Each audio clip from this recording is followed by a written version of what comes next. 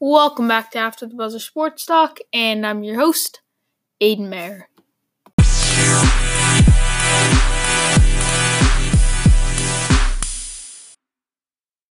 Alright guys, welcome back for another episode. Sorry for no episode yesterday, I was a little busy. Just seemed to not be able to do Wednesday episodes a lot. But anyway, in today's episode, we're going to have a big episode today. I'm going to be joined by Colin. We have a new caller today, Ricky the Pirate. So that should be interesting. Obviously, it's a joke, but it was still, his questions are actually serious. He just put on a funny accent because, why not? And then we are going to be breaking down, discussing, and grading the Mike Conley trade and the Tony Snell trade, which no one really seems to know about, but we'll get to those. Then we are going to talk about Al Horford, because when I was recording Tuesday's episode, the news came out, so I didn't add it yet to that episode. I didn't do an episode yesterday, so we're finally going to get to that news today. And then we're going to talk about the Red Sox series against the Minnesota Twins. Maybe we'll preview a little bit of the NBA draft, because I did do that 60-pick mock draft last episode, so maybe I'll ask Colin a few questions towards the end of the episode and just kind of discuss that. But tomorrow is going to be big NBA. It's pretty much probably going to be all NBA draft. So first, we are going to get to Ricky the Pirate's call, so let's take a listen. Ahoy there, matey. I just wanted to call in to tell you or ask you about 3 things. How does the Raptors winning the championship affect Kawhi Leonard? Do you think he will stay in Toronto or go to the LA Clippers? And also, how do you think Kevin Durant's injury affects him? Will he go to New York, the Lakers, the Golden State Warriors, or any other team? Or Klay Thompson, do you think he will go to the Lakers, the Warriors, or any other team? Just please answer that question for me. Thank you. All right, thank you for the call, Ricky the Pirate. Hopefully you do call back. It's nice to have another new caller. Hopefully you guys call in as well. Again, Anchor mobile app, type in After the Buzzer Sports Talk, send in a voice message. Also, I found out a way if you can't have the Anchor mobile app and you've been wanting to call in, because I can't even get the Anchor mobile app myself. I do this on my computer. I found out a way. So you go on Safari. Colin, explain. All right, so I found this. So basically, what you do is you go, because I wanted to call into the tip off. Yeah. So I couldn't, because I downloaded the Anchor mobile app and it didn't have the feature on there because I have the updated version. But I searched it up on Safari. I searched up the tip off, in this case, it's After the Buzzer Sports Talk, and then you put Anchor after it, and then you look in the top right or top left corner, and you see what site it brings you to. Yeah, so the one that says Anchor, yep. You click on that, and it has a bunch of features. It says sponsor this or send in a voice message. And you click send in a voice message, and you can send it in, title it, whether it's your name or whatever. And it's a pretty simple process to go through if you can't get it on the Anchor mobile app. So that is the second option. So if you can't get the Anchor mobile app, that's a quick little PSA for you guys, I guess, a little message. So some of you guys who've been wanting to call in and couldn't, most of you, pretty much all of you can now. So hopefully you guys start using that. Obviously, Ricky the Pirate, that's not a real person. Yeah, but you can use that too. If you want to just fool around, do an accent, that's fine. Obviously, because some people doesn't want to show their voice on it. But anyway, to answer Ricky the Pirate's question, because there were serious questions. The first one was, where will Kawhi go? I've really narrowed the options down to the Clippers and the Raptors, like he said.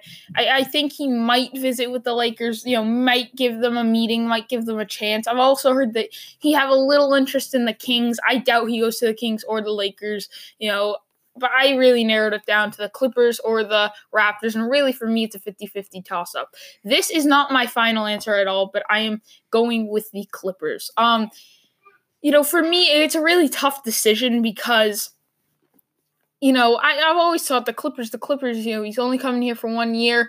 His relative, even after they won I believe it was after they won the Eastern Conference Finals. his sister had like an Instagram Live thing, and this relative in the background said, they know he ain't coming back or something like that. So I just think those types of things, I don't, but then at the same time, Kawhi just won in Toronto. He's a hero there. I think, he's just having a lot of fun lately with Drake and the guys celebrating. So I think that might play an impact as well, but it's close. It's really a 50-50 toss-up.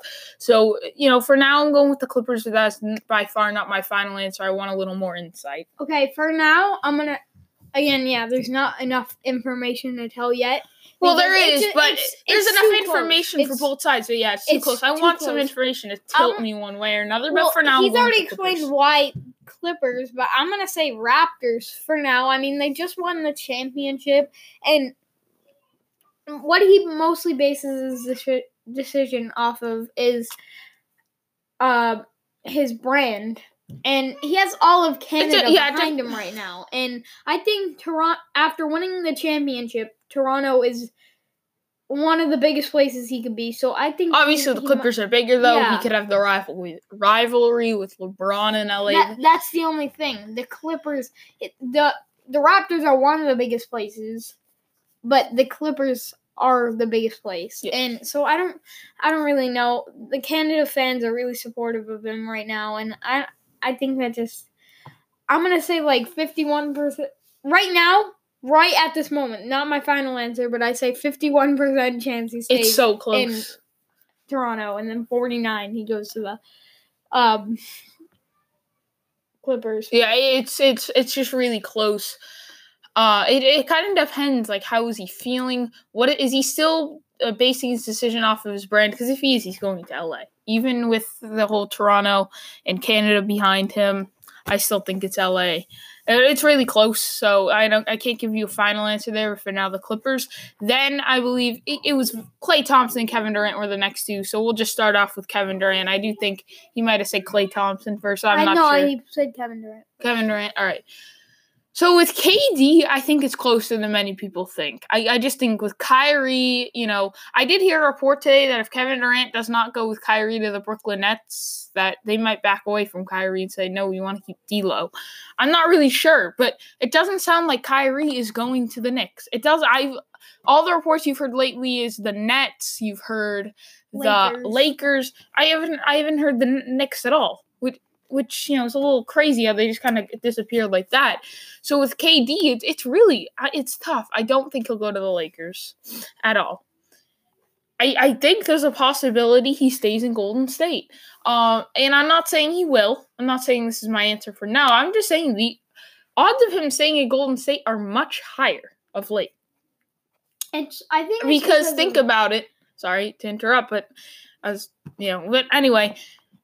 Think about it. He's going to be hurt for most of the season next year. So it's not like he's really going to be able to really lead a team, anywhere. If he goes to, like, the Knicks, only play, really towards the end of the season in the playoffs if they make it. If he goes to the Knicks by himself, are they going to make the playoffs? I don't know. So let's say they draft RJ Barrett tonight. They draft RJ Barrett. Where were they last year? They were very low in the standings. They were the worst team in the league.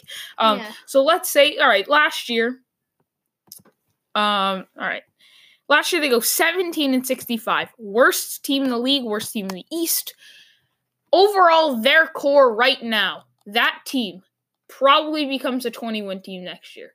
Plus 3 wins just because they're a younger team. Maybe they get a little better, but nothing much. You add RJ Barrett, maybe they're a 25-win team, 25-win team, 26-win team.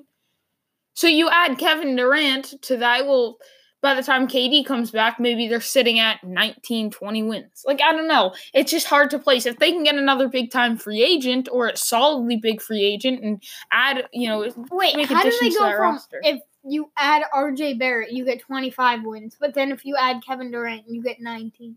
No, because when he comes back, let's say he comes back in like March if he comes back in March, that would give them about a month, what would you say, like a month and a half before the playoffs start. So that's why I said 19, because the season wasn't fully over yet. So maybe they'd be around like 21. I'm not sure, but that's just an estimate. They'd be a low-win team. So by the time KD came back, it's tough.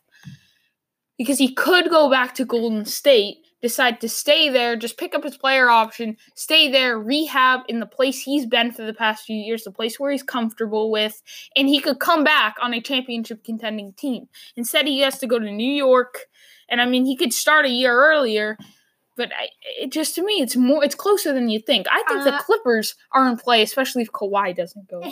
He has that Achilles injury, and nobody comes back the same after an Achilles injury. You've seen it with Kobe. John Wall does not look like he'll be the same. No. And I wouldn't say some people recover, obviously, after an Achilles injury, especially at the age Kevin Durant said. He's not going to play at the same level, but he'll still be a good player. Yes, you can argue here, but how low do you see him being? I think the Warriors would be the best option because I don't think any other team is...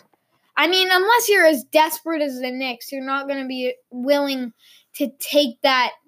He's looking for a max contract, and people, I don't know if you're willing to take the risk. He's going to I think almost every team that's been interested still will be, because some of these teams are just desperate, like the Knicks. And even if they aren't, like the Nets, I think if they're going to get Kyrie, they're going to go all in. The Nets and Clippers, those are two teams I don't think will have as much interest anymore because it's just too much of a risk. The Nets will if they get Kyrie. If they get Kyrie, they're going all in. But are you going to pay someone a max contract to sit out here and be decent? He'll still be an all-star talent, probably. Maybe not, though. You're too low. Yeah, of course, maybe not. Maybe next year LeBron won't be an all-star. Maybe next year LeBron will tire. Maybe next year Giannis all of a sudden goes down with a career-ending injury. Maybe next year the Phoenix Suns win the championship. Of course, maybe anything can happen. Yeah, but those have, a 1% chance of happening. This is, a real chance that happens, though. Not a great one. I just in my opinion. But and then real chance. And then Klay Thompson. For me, it's the Warriors. I do think, though, you have to think a little deeper now that he's on the Space Jam crew. He is? Yep, he's on the Space Jam crew with LeBron, Anthony Davis, Damian Lillard, Chris Paul. Then again, it has to make you think a little more. Now that he's on the Space Jam crew, maybe there's a bigger chance he goes to LA. I do believe he is from San Francisco, and that's where the Golden State Warriors are moving to, San Francisco. So it's interesting to think about. Then again, you think like Damian Lillard, he's not going anywhere. So it could just be one of those things. But I do think if he does have fun with those guys, he might really think about it. So I think it's a little closer than you think, but I still got the Warriors. So, wow, that call took up much more of the episode than I thought, and we still have to break down the Mike Conley trade, the Tony Snell trade, talk about Al Horford and the Red Sox. So, yeah, it's going to be a pretty long episode. So now we are going to get to the Mike Conley trade, so let's get to that. All right, so yesterday you guys heard the news. Mike Conley traded to the Utah Jazz. Here was the trade. The Jazz receiving Mike Conley and the Grizzlies receiving shooting guard Grayson Allen, shooting guard Kyle Korver, forward Jay Crowder, the 23rd pick, and the 2020 first-round pick of the Utah Jazz. It is reported, though, Kyle Korver is expected to be waived by the team, but we're going to break down the trade for both sides. So first, I'm going to start with the Utah Jazz. I wrote, for the Jazz, it was clear they were targeting Mike Conley for a while now, and they finally got him. They give up Grayson Allen, who did drop 40 at the end of the season, but then again, Jamal Crawford dropped 51. So basically, Grayson Allen, he has potential to be a solid pro, but overall, I don't know how much value he has. I'd say he brings a little bit of value to the table. Then they also give up Kyle Korver, who didn't have an awesome contract and wasn't playing a whole lot anymore, although he was a good leader. And Jay Crowder, who mostly came off the bench, but brings good depth and defense, plus the 23rd pick, which could really be anything. The pick itself didn't have a ton of value, but it could be a solid player, plus a 2020 first rounder, which will probably be late in the first round. Looking at this Jazz squad. Good and necessary trade to take the team to the next level. You can argue they gave up a little too much, but I feel they gave up the right amount. Mike Conley, to me, is a very good fit with the Jazz. I think people think he's like a perfect fit. I think he's a solid fit. People are saying very good. I just said very good fit. Very good or a perfect fit. I'd say he's a solid fit. I do think Donovan Mitchell had to do a little too much in his first 2 years, and finally Mike Conley can kind of help him, help him out there a little bit in the backcourt. Ricky Rubio is a nice player, but he's as average as average gets. He's like the definition of average. And, Ricky Rubio is like an all-star caliber point guard. Never been an all-star. No, I mean, Mike Conley's been he's an all-star caliber point guard. Never been an all-star, but is an all-star caliber point guard and player. And he really takes some of that pressure off Donovan Mitchell. I think it'll help Donovan Mitchell be a little bit fresher for the postseason as well. This team's really looking legit. I think, they're one more piece away from being a true title contender. I think this is a Western Conference Finals contender. I don't even think they'll win the Western Conference Finals. I think their expectation is to at least go to the Western Conference Finals or compete in the second round. That's my expectation. Now, of course, every team's expectation is, we're going to go out there and we're going to win the championship. But realistically, I'd say this team has a Western Conference final ceiling and a first-round exit floor. I think, they had a guy like Tobias Harris, and some people have said Toby wouldn't be a good fit. And I actually kind of disagree because Harris and Gobert kind of complement themselves pretty well in that front court. Gobert, Harris isn't great on the defensive end. Gobert is an awesome rim protector, one of the best, if not the best defender in the league. And then Gobert is more of an inside presence that grabs a lot of rebounds. And Harris doesn't grab a lot of rebounds, and he's more of an inside-out player, but he's more of a stretch-the-floor big that can add some shooting there. To round it all out, you got Joe Ingles, that small forward, who can star of the show. Yeah, who's solid at everything. Solid at 3-point shooting. He's the best thing is his 3-point shooting, but then he's solid at passing, believe it or not. People say he's not very good at passing. He actually averaged 5 or 6 assists. Never heard many people talk about Joe Ingles. And then he's solid at mid-rangers, solid under the hoop, and solid at defense. So I say Joe Ingles is a perfect piece for the Jazz. All right. So overall, I gave the Jazz an A- on this trade. I think they gave up the perfect amount. Obviously you want to try to give up less than what you should, but I think the Grizzlies were smart enough and knew what the right sale was for Mike Conley, and I think they gave up the perfect amount, which is fine because I don't think you were going to fool this Grizzlies team into giving up less than they should, and they didn't give up too much. And even if you think they gave up too much, by how much? A little bit. Like the 2020 first round pick, that'll be one of the last picks in the first round, was the thing that kind of set this over from perfect amount. That's the thing. And I think that this is a great trade for the Grizzlies. The Jazz. It puts them really into contention. It makes them look a lot scarier, and especially this Western Conference is wide open. What do you want to say about the Jazz here? Yeah, I like how they did this trade. I give them. Are we giving grades yet? Or yeah, you can give them. All right, I'm gonna give them an A on this trade. People might say that's just a little too high, I'd say but I'm gonna say this is pretty good because the only thing that makes it not an A+ is that Mike Conley slowly on the decline, but he hasn't showed it yet. I mean, but he will. A little, he is. I think he's 31 years old. He's a little overpaid. Yeah, that. So I do see that. Here's the thing with the Jazz, though. I mean, if you say this might put them at a free agency contention because you have Mike Conley's contract, you still have Derek Favors on a solidly big contract. You're gonna have to pay Rudy Gobert and Donovan Mitchell. What are the odds that they were going to get a big free agent anyway? I think they have a shot at Tobias Harris, not a great one. I think they had a very small chance at Kemba Walker. D'Angelo Russell, they might have had a shot at, but not a great one. Kind of like Tobias Harris. So, again, they had a shot at a free agent, but I don't think it was a great one. You had an awesome shot. You were the front runners to get Mike Conley. You had a strike on this deal. And then they also gave up the right amount of players. To be honest, what was Grayson Allen. I don't. He's not going to end up being someone really like. Not anybody with like even fringe all-star talent. No, he'll never be an all-star. He might be someone like solid. Yeah. Kyle Korver not really doing anything anymore. Jay Crowder's nice depth, but a little bit below average. And then 23rd pick and a first rounder. Actually, no, never mind.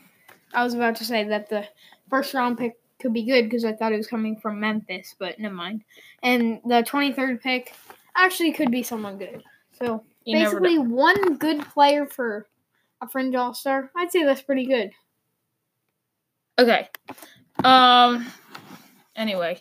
For the Grizzlies, I wrote very good trade for the Grizzlies here. It's a tough pill to swallow giving up Mike Conley, but you had to trade him for assets, especially due to the fact that they will probably bring Ja Morant in. The team gets Jay Crowder to either be their starting small forward or to add depth to their wing, or even trade him. Then there's Korver, who will probably be waived, but if he isn't, he gives them shooting and leadership, which they need both of. They need a little bit of veteran leadership, and they need some shooting on that team. Then there's Grayson Allen, who's probably not worth a lot, but has potential to be a solid pro. Then there's the 2 first-rounders. I feel they just about maximized the compensation for Mike Conley. I gave him a B+ on this trade. It was a good trade for the Grizzlies. Again, Mike Conley's an all-star caliber player, and you look at that compensation and kind of say, yeah, you got nice little assets, but for an all-star caliber player, you think you could have got a little more. But here's the thing about Mike Conley. He's 31 years old. He's an all-star caliber player, but again, he's never been an all-star, and his contract, he's not worth that money. So that's the thing. Those kind of things decrease his value a little bit. So you're probably saying for an all-star caliber player, but then again, you have to factor in the age, the money, all of those things. And overall, I feel they just about maximize the compensation. I give the Jazz, the Grizzlies an A- here. Just because You're a little higher on this trade than me, but just a little bit, yeah. I was thinking of giving them an A, and then I went through everything. I don't know what I was saying, but I went through everything in my head, and I was like, it has to be an A- because they got what they needed. They got what they needed. A couple people who can be in their starting lineup. Got rid of Mike Conley's massive contract so they can start their rebuild. Got rid of a point guard so they can put Ja Morant in starting. And then they leave room to sign a max free agent that they could probably use. And then they could have got a little bit more out of this trade. I think more people are arguing that the Jazz gave up a little too much. I think they should have gave up like one more pick or something, because the thing is, like a second round pick. No, like another first round. No. Yeah, I think so. No, because that's too much. No, it's not. I think it is, because Conley again, I think is underrated as he is. He's not worth another first. And I know the Jazz; those are going to be 2 low first rounders, but still, if you had the 23rd, if you had 3 low first round picks, like 3 late first round picks. That's worth a good amount. 3 late first round picks. Usually you hit on at least one of those to be a solid player. So no, I think they gave up.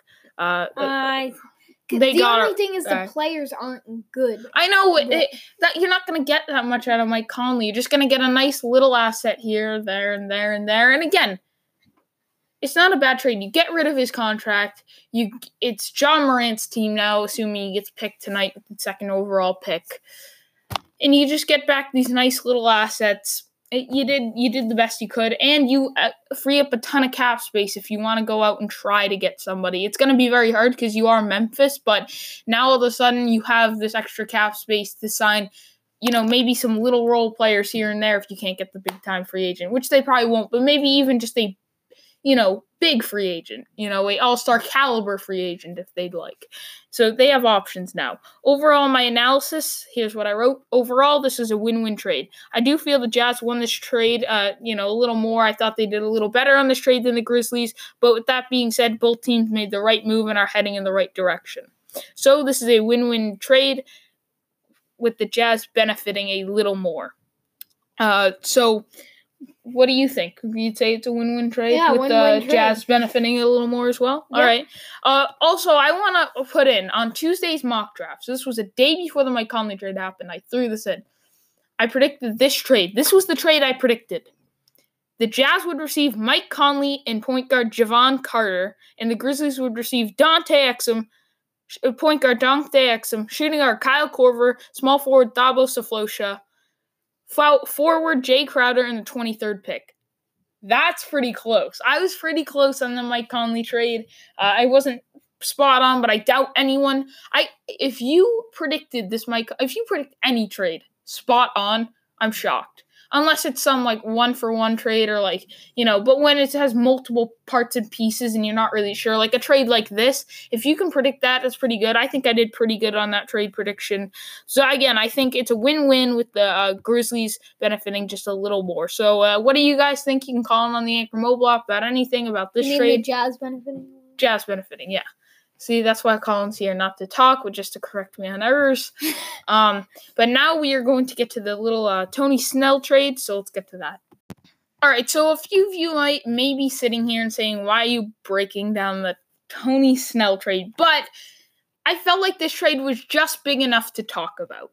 I already had enough on my plate for today's episode, especially with no episode yesterday. This is going to be such a long episode. I'm just adding something that I really didn't have to. But I felt like, why not talk about this trade? I felt like it was just big enough. And since no one else is going to talk about it, I figured if someone wants to hear some inside analysis, just come to me. I always got you guys.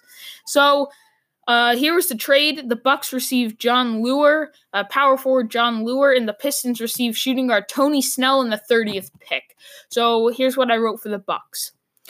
I wrote, here it was clear the Bucks wanted to get rid of Snell's contract off the books for the 2020-21 season. I just put a period there, but I don't make those types of errors, but they wanted to get Snell's contract off for not this season, but the season after that, and just get rid of that, like $10.5 million, I think it is. And I wrote, Snell will be making just a little more than Lure. And Lure only has 1 year left on his deal. So basically, Snell is making $10.5 million over the next 2 years. Lure is making $9 million over the next year. So for this year, you're only saving, I think overall, though, they saved $4 million. So I think I might have got the numbers wrong a little bit there. This year, the Bucks save $4 million, and next year they're going to save $11 million, $10 to $11 million next year. So they're going to save some money a little this year and a good chunk next year by making this trade. Not only did they want Snell's contract gone for the 2020 season, but he was slipping out of their rotation, so this probably was a good thing for Snell anyway. But with that being said, this wasn't a very good trade for the Bucks. To pay the price for Snell's contract, they had to give up the 30th pick to take on John Lure's contract, which is only 1 year compared to Snell's 2. And the salaries are very similar, but Snell is better than Lure, I'd say. Obviously, this is a small trade, but I think the Bucks could have done a little better. I gave them a B- on this trade. Yes, you got Snell's contract off the books and the money. But Snell is better than Lure by a little bit, and you gave it the 30th pick. So maybe I should give him like a B there. But overall, I thought they could have got a little more. Like, at least you could have swapped Tony Snell for John Lure, because here's the thing. Tony Snell, a little better than John Lure. Contract-wise, now they're kind of even. So I don't know why you had to give it the 30th pick. Here's the thing. The Bucks find a loophole through the Stepien rule. Bobby Marks tweeted, the Detroit-Milwaukee trade cannot occur until after Milwaukee selects number 30 for Detroit. The holdup is a result of the Stepien rule, which states, cannot trade a first-round pick in back-to-back years. Milwaukee owes Phoenix a protected in 2020. I'm pretty sure that's because of the Eric Bledsoe trade. So basically, Milwaukee is going to pick for Detroit. So basically, the Stepien rule is where you can't trade a first-round pick in consecutive years. So you know what the Bucks just said? All right, so Detroit wants his 30th pick to get the deal done. So here's what we're going to do. We're going to keep the pick. Okay, we're going to keep the pick. Detroit's going to tell us who they want picked. We're going to pick that player for them, and then he's going to be a Buck for a hot minute, and then we're going to trade him to Detroit. That's basically what's going to happen. So I like that. So loophole, I hate the rule. I do see kind of why, because Ted Stepien trades 5 consecutive first-round picks. That was ridiculous back in the 80s. But I kind of see why you made it. I just hate the rule. There's excuse me. There are just 2 things that I want to say. Why do the Bucks always trade with, make these small trades with the Pistons? It's a trust thing. You see, the Celtics always talking with the Kings, or just for an example. I mean, it's a trust thing. You have to remember that these GMs, some of them trust one another. Some of them try to stay away from a team because they don't trust them. That's the thing. There's a lot of trust. I think that's something that NBA fans need to kind of understand a little better, is there's these trust things. If a GM wants to get a deal done, sometimes he'll go to a GM he's trusted and, worked out trades with before. So it's just one of those types of things. So I'm sure there's trust between those two sides. How many do you think this could happen one day? So the Stepien rule doesn't allow you to trade this certain pick, so you have to draft someone and then trade them. What if someone drafts a player that the other team doesn't want? I knew that question was going to pop up because I talked about it and I said, what happens? And I wrote, here's what I wrote. I didn't write it here. Never mind. But basically, so say that question one more time. What happens if the Bucks were to pick someone that the Pistons, the Pistons tell them, oh, we want Taco Fall or something like that. And they pick Zach Norvell Jr. instead. So basically what can happen, Detroit can call the trade off because it's not officially done yet. So it's a mutually, because the trade isn't agreed to yet until after the pick is made, and then both sides will officially agree then. So if the Bucks do that, basically here's what they do. Ready? Here's what the Bucks do.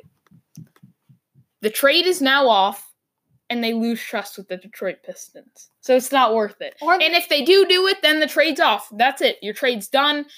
So I don't know why, you even brought it up in the first place. I know. I was just seeing. Yeah, if that happened, that's what happens. It's not like all of a sudden the Pistons got, bamboozled and yeah.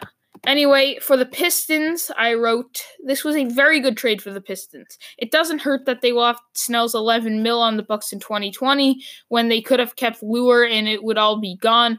But it does hurt, It does hurt that they will have Snell's $11 million when they could have just kept Lure, and now they have $11 million more on the books.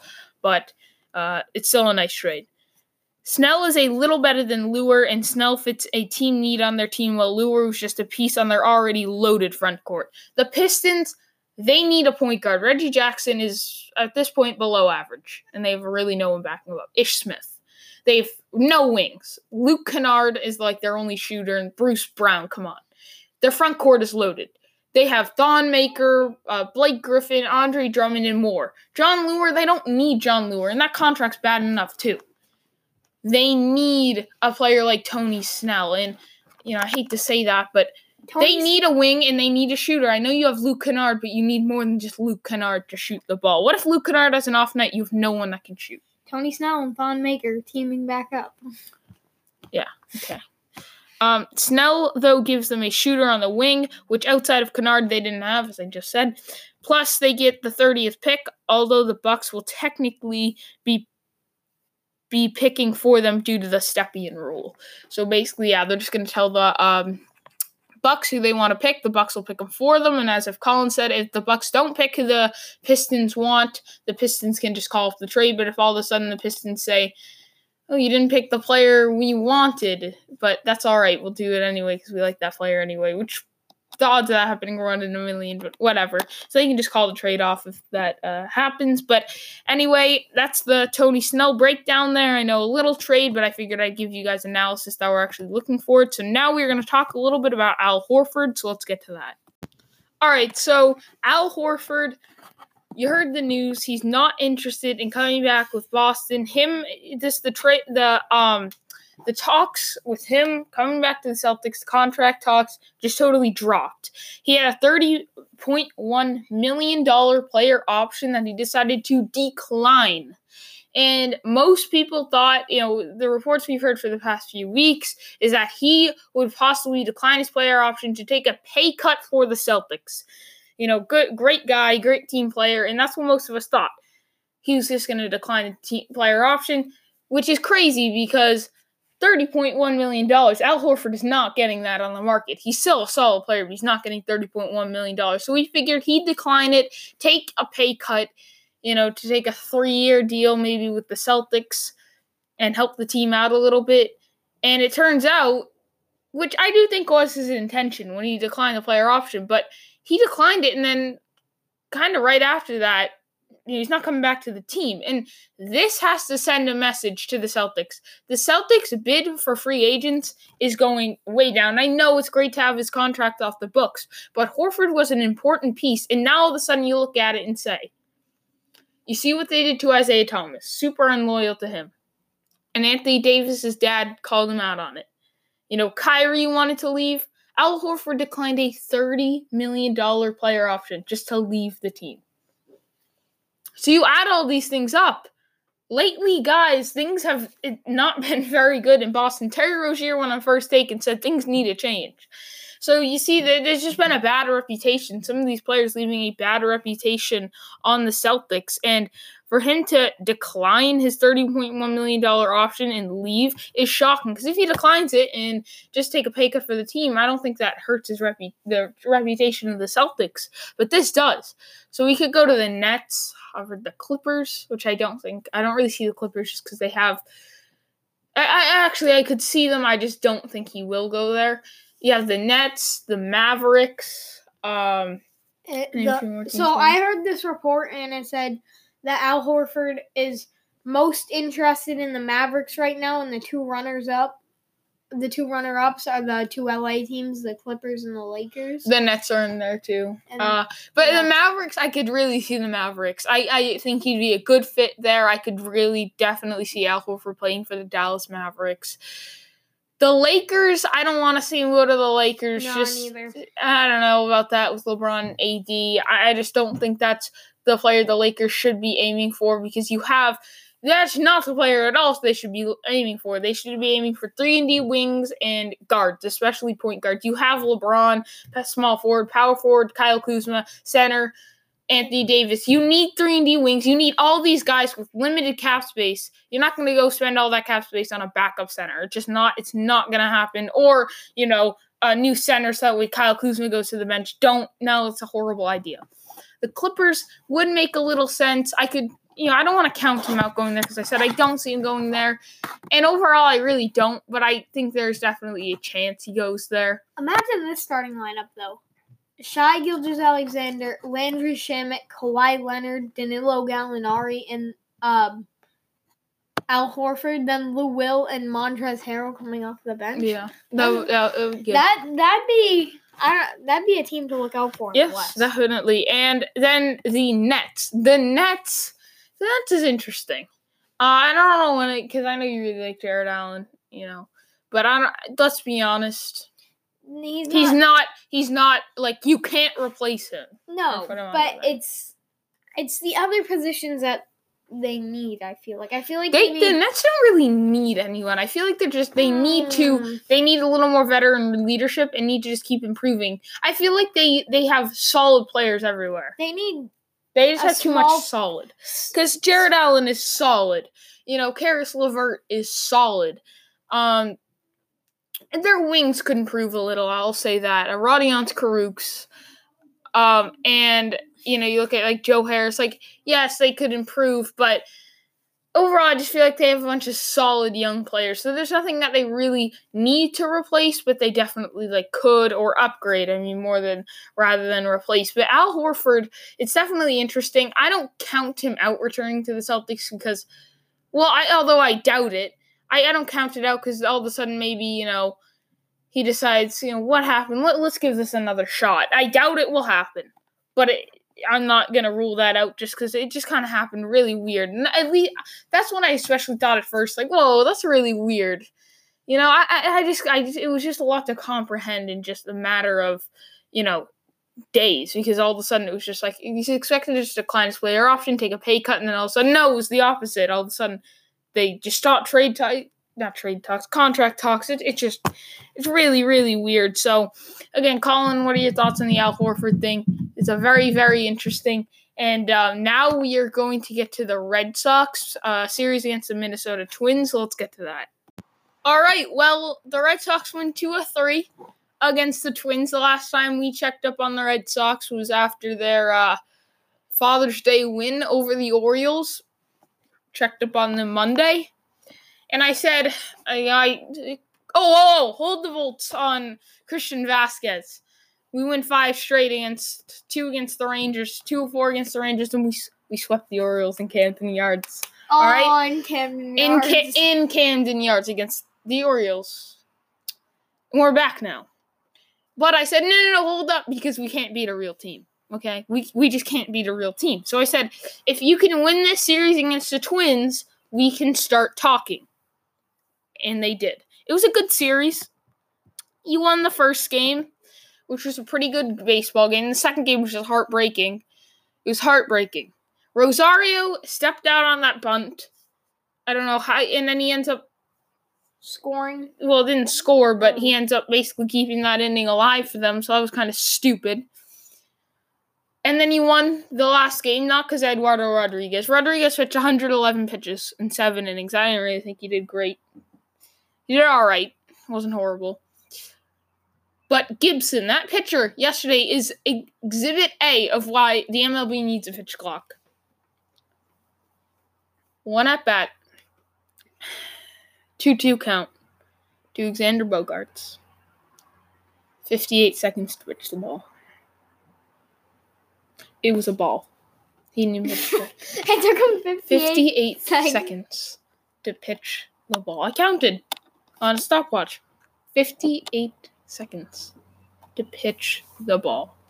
You shouldn't. That is ridiculous. That is ridiculous. And I know, we go into the pitch clock and we're going to hear these players. It's going to take them time to adjust. But if we give you 30 seconds to pitch the ball, do you think that's enough time? Yes. More than enough. It should be. All right, you get the ball. Take a deep breath. Gather yourself. Take the sign. All right. Look back a runner, if there is one, which there usually isn't. But if there's a runner, you look him back. You get the pitch ready. Zone in. Pitch. I mean, that's 30 seconds should be enough time. 58 seconds to pitch a baseball. What was he doing? Standing up after we watched a 5.5-hour game the day before. It was almost 6, actually. It was 5 hours, 45 minutes. After we watched a 6-hour baseball game, now we have to wait a minute for this guy to pitch a ball. Never mind, the guy had like 5 walks. So, this is just the thing. And I know the Players Association, the MLB Players Association, will probably never pass this. Because it will be too hard to adjust. Give him 30 seconds to pitch the ball. Or 35. Is that too much to ask? I don't even care. Something lower than 58 seconds. I mean, obviously, not every guy takes 58 seconds. And that was one of his slower ones. He stepped off the mound like twice. But still, this is ridiculous. I don't sit here to wait a minute this is the thing about baseball. And I know I've heard a few baseball fans say, well, if you don't like baseball, then don't watch it. There's people that complain that it's too slow. Here's the thing, though. Baseball is in deep trouble. They're heading down that line because you say, oh, if they don't like it, well, not enough people do like it. And that's a problem. The MLB needs to make money by fans coming to the stadium and watching on TV, and that's going down. Today's generation, the generation that I live in, doesn't really enjoy watching baseball. I like it. It's my favorite sport to watch now. But I do like watching it, sure. I don't have a problem with it. I would like it to be a little quicker, sure.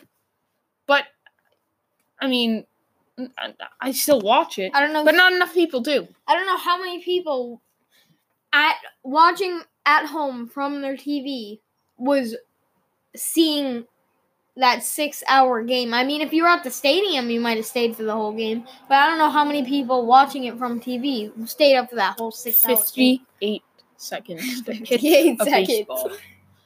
And then, just one more thing I want to get to. Brock Holt. I mean, this guy, he's starting to heat up. But I know I kind of ripped on him one episode, so I'll rip on him again. He's on first base. Okay? And I ripped on his base running. He's the giddy little kid. That was a while ago. A week and a half or so. But he dodges the tag, right? By their second baseman, Asadillo. He dodges the tag. Nice play. All right? Dodges the tag. We're all good. Chavis hit it right to Asadillo, or whatever his name is. And he dodges it, and then he looks back to first. He basically dodged the play. I want you to go back and watch.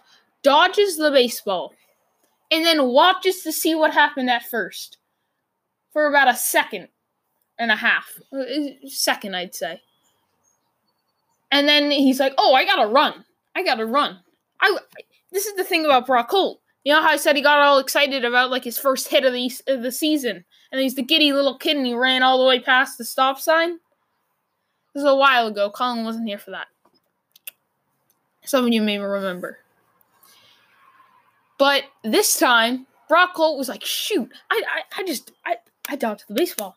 Colin. Colin, look. I dodged the baseball. Okay? I dodged it. Look. And he wants to look back like, ooh, what happens next? And then he forgets. He only did part of the job. So now he's got to try to run over there, and he got out. This guy, big Willie Alcidio, looks like Bartolo Colon, throws it over to first. You're already halfway through the baseline, and you couldn't beat out a guy throwing it to first and then them throwing it back. And he couldn't even beat that out. That just annoyed me. I don't know. Brock Holt and this base running, it isn't meshing well. But Red Sox picking up the pace. You're 41-35. You're catching up in the standings. You beat a legit team. You're only 3 games back of the Rays, 6.5 of the Yankees. The Twins are 48-25. So they're a good team. They're better than the Yankees are right now. One of the best teams in baseball. I know they are a bit of a fluke. Like, they're still a very good team, but they're a bit of a fluky team. Like, I don't really consider them a .658 team. Like, that's their winning percentage. I consider them this season a little lower than that just because I do think they're a slight fluke. I do think they're very good and they deserve it, but I consider them like they're 48-25, and I consider them more of like a 44-win team. Are they the best team in the league right now? One of them. I think they might be. I think they are. Oh no, the Dodgers. Best team in the AL. Although I consider the Astros and the Yankees better, bigger threat. That's a legit team that you beat. You beat 2 out of 3. It was a good series. They played solid. I don't think it was their best series, but they played solid. Next, you have the Blue Jays, then the White Sox. So those are 6 games where you should win, 4 or 5 of them. Yeah, I mean, you need to win 5. You need to win 5 because you just need to, because at this point 5 and sweep the Blue Jays. Yeah, I'd say yeah. I mean, you're probably gonna win 4 or 5 here, because you need to just catch up in the standings. The White Sox, though, are 35-37, so they're starting to cool down. Well, they're 6-4 in the last 10, but they were a little better the last time you faced them. So we'll see how it goes for the Red Sox. And then you got the Yankees, which is the one that you got to circle. Win 5 of the next 6, or at least 4. I want to say 5, but I feel like it's a bit too much to ask, even though these teams are a joke. But play good baseball and get even closer to the Yankees, and then go out there and we'll start talking. If they win all 6, that would be awesome. That would be awesome. It's not going to happen because we're the Red Sox this year, and even though we can only beat bad teams, we're still the Red Sox. So we'll see. Well, we beat the Twins. So. Yeah, true. All right, so we'll see what happens with the Red Sox. Again, call in on the Anchor mobile app, type in After the Buzzer Sports Talk, send in a voice message, or use Safari. Type in After the Buzzer Sports Talk. Anchor. By Aiden Mayer or Anchor. By Aiden Mayer on Anchor or something. Along those lines, you should find it in the top left of, where you can kind of click on it. You'll see Anchor. Click on that and you can send in a voice message. You'll click like start recording. You record your message. I think you have up to a minute. But feel free if you want to talk for over a minute. Obviously I don't want you sitting here and making your own episode, like talking for like 25, 30 minutes, but if you need like a little over a minute, go ahead and make 2 voice messages and just leave off where you left off. Start where you left off on the second voice message. I can put both those in there. It's fine. So yeah, thank you guys for listening, and I hope to see you next time.